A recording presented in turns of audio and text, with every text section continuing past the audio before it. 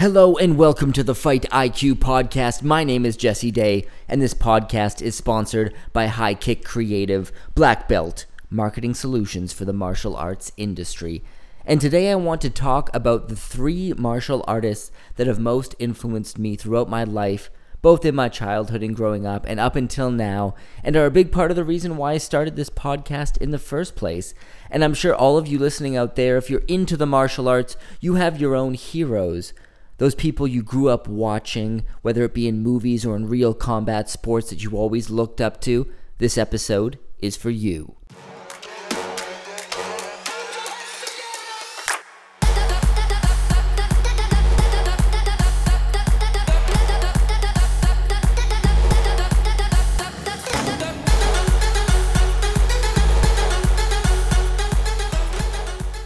It is like a finger pointing away to the moon. Don't concentrate on the finger or you will miss all that heavenly glory. Do you understand?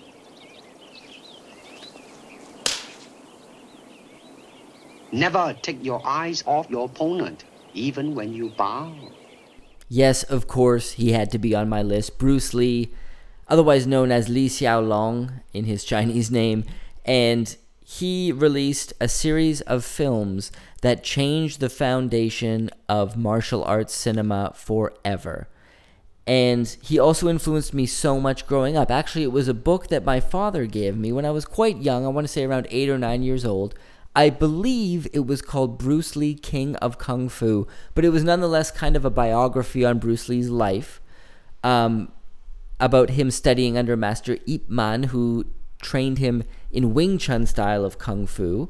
And the book went through Kung Fu in general over the course of Chinese history, talked a lot about the Shaolin monks. Very interesting book, and I really got engaged in it, and it really got me into the martial arts. I started off with Taekwondo, and I was very motivated to train myself when I was at home. And a big reason that was because Bruce's books really instilled that into me. He had a series of books where he actually trained in street fighting, so he'd have kind of step-by-step diagrams. He also had the Tao of Jeet Kune Do, a very, very famous martial arts manual at this point in history, where he talks not only about fighting, but about his philosophy of life and how martial arts play such an integral role in it. And that also really influenced me a lot.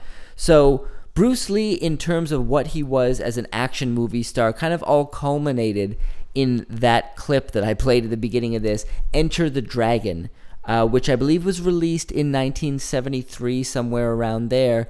And that is the first time that Bruce really broke out as a star outside of China, where he was already a massive star before Enter the Dragon was released. But as a kid, I used to watch that movie every single day. I used to come home from school, and I would watch Enter the Dragon. That was my routine with my snacks or whatever I was eating, my pita pockets at the time.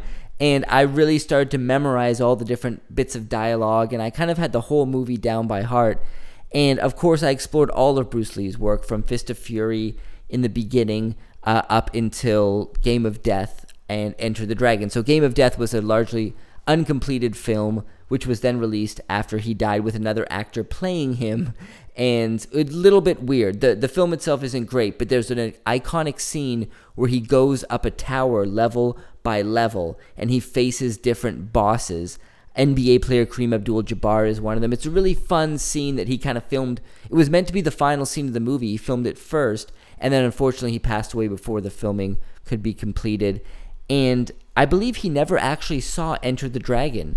He was never there in theaters to see in the United States of America how great of a reception the film received, and it led to a big part of his legacy. And for that reason, Bruce Lee is on this list for me. And the things that he instilled in me through all of his writings, which were released after his death, and his films as well, and just the attitude that he conveyed. He was a very big believer in that repetition and practice, and how dedicated you were to practicing the martial arts is really what led to becoming at the top of that field. He also was one of the first people to really advocate integrating different martial arts styles together. What we now might know as MMA. At the time, it was all traditional martial arts, different styles of karate, kung fu. There was obviously boxing, obviously wrestling. But when it came to the traditional martial arts, they really believed that you had to kind of stay within your style. These are the moves you do. If you're practicing mantis style kung fu, this is mantis style kung fu. If you're doing this style of taekwondo, that's what this is. So it was kind of a rigidity that made you stick to the thing that you were studying. And teachers weren't teaching their students to look outside of their own art.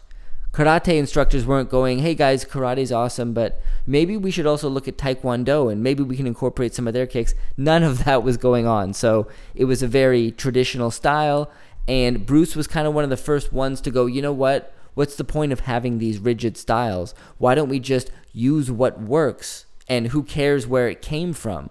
Who cares if it comes from boxing, if it comes from fencing, which he used to study a lot and incorporate into his style. If it comes from any sport or any aspect of life, the martial arts encompasses all. And he took a very diversified approach to his game, and that influenced me a lot. And I think it influenced the course of history when it came to both martial arts cinema and combat sports as well. What about also being a champion? A thing that I've often wondered about. Do you get people coming up to you wanting to take a swing at you? Swing at me? Yeah. Repeat that question. Do I do what? You hear stories of some champions who say one of the problems is that every guy thinks he can fight you, wants to take you on, and he's going to prove it someday in a bar, Have you ever had that at all? Never had anybody daft enough? Oh, if a man dreamed, if he even dreamed to be, he better wake up and apologize. Me, walk up and just hit me. Whew. He would stand the easier chance in Vietnam with a BB gun. Oh yes, the greatest Muhammad Ali, also placing on this list. This is another combat sports influence that I grew up with, another martial arts influence. He was kind of right along there with Bruce Lee. Bruce Lee was the first martial artist I really got attached to, but also through my father and my grandfather, we used to all watch fights together, boxing. It was always boxing. And we used to always watch the old school fights. Joe Frazier and Muhammad Ali, George Foreman. But Ali was always there as one of the main characters. He was always the biggest character. My grandpa had a set of tapes, these VHS tapes. There were all these old school classic boxing tapes. But the cool thing about them is that they didn't just have the fights, they had the press conferences and the interviews. So growing up, I had the chance to not only watch all of Ali's great fights and performances along with a bunch of other classic boxing, but get the chance to see his brash persona when he was in front of the camera and when he would build up and promote fights. And that played a huge role in my own life as well. It really influenced me because here was a man who had all of the confidence in the world. And he was, in today's current era of MMA, a lot of people compared prime Conor McGregor, when he was just there and he was on fire in terms of the way he talked and the way that he would go in and perform with Ali. And I think there's some truth to that comparison. If we just take our blinders off and we don't have any, thought one way or the other, we just look at it objectively, I do think there is some truth to that. But man, Muhammad Ali, just seeing that growing up, it made me realize my own potential when I was watching him. It made me realize, this guy's talking, he's saying what he's going to do, then he goes out and does it. He's one of the greatest ever, and he keeps calling himself the greatest ever. And maybe I can do something great in my life as well. And I think that influenced me a lot in terms of the path that I chose. And when I started to get into training, I mentioned during the last segment that I started off with Taekwondo, and I started training Jeet Kune Do, following Bruce Lee's books and stuff like that. And then I got into Muay Thai and also boxing as well. And Muhammad Ali, what can you say about him? Over the course of everything he's done, not only in terms of what he did in the sport of boxing, and it is tragic, I do believe that he got out of the sport too late. I believe that the signs were there, and there's a lot of evidence pointing to that. His own personal doctor, who was basically with him all the time, he had his own doctor, and that guy told him to stop and said, if you don't stop, I'm out. And he didn't stop in the end, so the doctor took off. But, would he have developed Parkinson's either way? Who actually knows what the truth is? But I do think he could have stood to suffer less damage later in his career. All of that being said, during the majority of his career and the time when he was in his prime, he was absolutely on fire, and that brash persona, that young, hungry lion, absolutely influenced me as a kid and made me want to pursue martial arts and made me want to be my best. And for that reason, Muhammad Ali is on this list.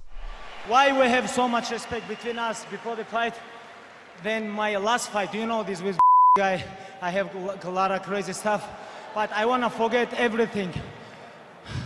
We show really what is this MMA. MMA is number one thing is respect. When you come gym, first things, what your coach, everybody teach you, hey, you have to respect gym, you have to respect teammates, coaches, you have to still keep clean your gym, everything about respect. MMA is not about trash talking.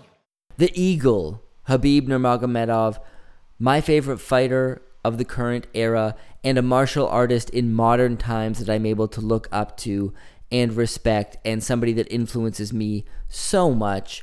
When you heard that last speech, that was after he defeated Dustin Poirier. I believe it was UFC 242. And at that time, the last fight that Khabib had was with Conor McGregor. I touched on it in my first episode about the Warriors of Dagestan. And he had a very bitter experience because Conor McGregor really went after Khabib's religion, his family, said bad things about his father, a lot of things. And with the lead up to the Dustin Poirier fight, it was a totally different experience because both of them respected each other as martial artists, and that's what Khabib was saying in his post-fight interview, that this is what MMA is all about. It's about respect. And he's right. When you walk into a dojo, a dojang, a gym, a training facility that teaches martial arts, respect is the number one thing that's there. You do have to bow when you enter in many places. You have to respect your teammates and everybody around you. And that's a really cool thing to see a modern MMA fighter who espouses that as the main philosophy that he has when it comes to his sport. Because right now, for those of you following mixed martial arts, you'll know that it's the entertainment era right now. A lot of people are trying to play characters, put on personas, and do a lot of trash talking and a lot of talking down about their opponents while boasting about their own abilities. And I'll tell you something, I love a good rivalry. I love it when two guys hate each other and they just go at it. But I also really love the respect and the foundation that martial arts was built on. And I love how Khabib represents that. Now, besides his philosophy, let's talk about him as a fighter. Now, when we're talking about martial arts and martial arts skill, Bruce Lee was one of the first guys who was said to kind of be doing it for real. He was both a movie star and he could kick ass in real life. There's all sorts of stories. Do we know if they're true or not? We don't know. You know, Chael Sonnen likes to trash Bruce Lee a lot and say he was never a real fighter, and that might actually be true. But regardless of that, it's true that the books he released were very profound and seemed to teach a real street approach to martial arts, which is really cool. And when it comes to Ali, the proof is in the goddamn pudding, people. He beat the shit out of everybody. So he was just amazing. But Khabib, in the realm of combat sports, is entering into a different stratosphere because now we are in the realm of MMA, and I believe it has been an evolution of styles because now you're fighting in all dimensions. You can take the fight to the mat, you can stand up, you can do whatever you want to do. And Khabib is kind of the Ali of his particular realm in terms of skill. He's just outclassing everybody. But he's more humble in his approach when it comes to promoting fights. He's not trying to put any character out there. He's just being who he is. And a big part of his fighting is his father, who has not only trained himself, but a lot of people from the Dagestan region. I do really recommend you guys check out my first episode, Warriors of Dagestan, to get a better overall idea of what training in that region is like and why so many people, including Khabib, are just on top of their game in the combat sports world. So that is my top 3 martial artists that have influenced me in my life, both in my martial arts training and just in my philosophy and the way that I think. So I'd really love to hear from you guys. Who are some martial artists that you grew up with, that you really connected with, and that influenced you? You can drop me a line at info@fightiqpodcast.com. Also, give me any ideas for future episodes you want. And please do leave a rating for me and any comments on whatever platform you're listening to this to. I really do want Fight IQ to grow and reach a lot more people, so that would be amazing. I do have a Patreon set up with some cool options, so please do check that out. All of those will be linked in the description below, along with clips to all of the audio that I used, besides my own lovely voice today. My friends, thank you for joining me on the Fight IQ podcast, and have a great day.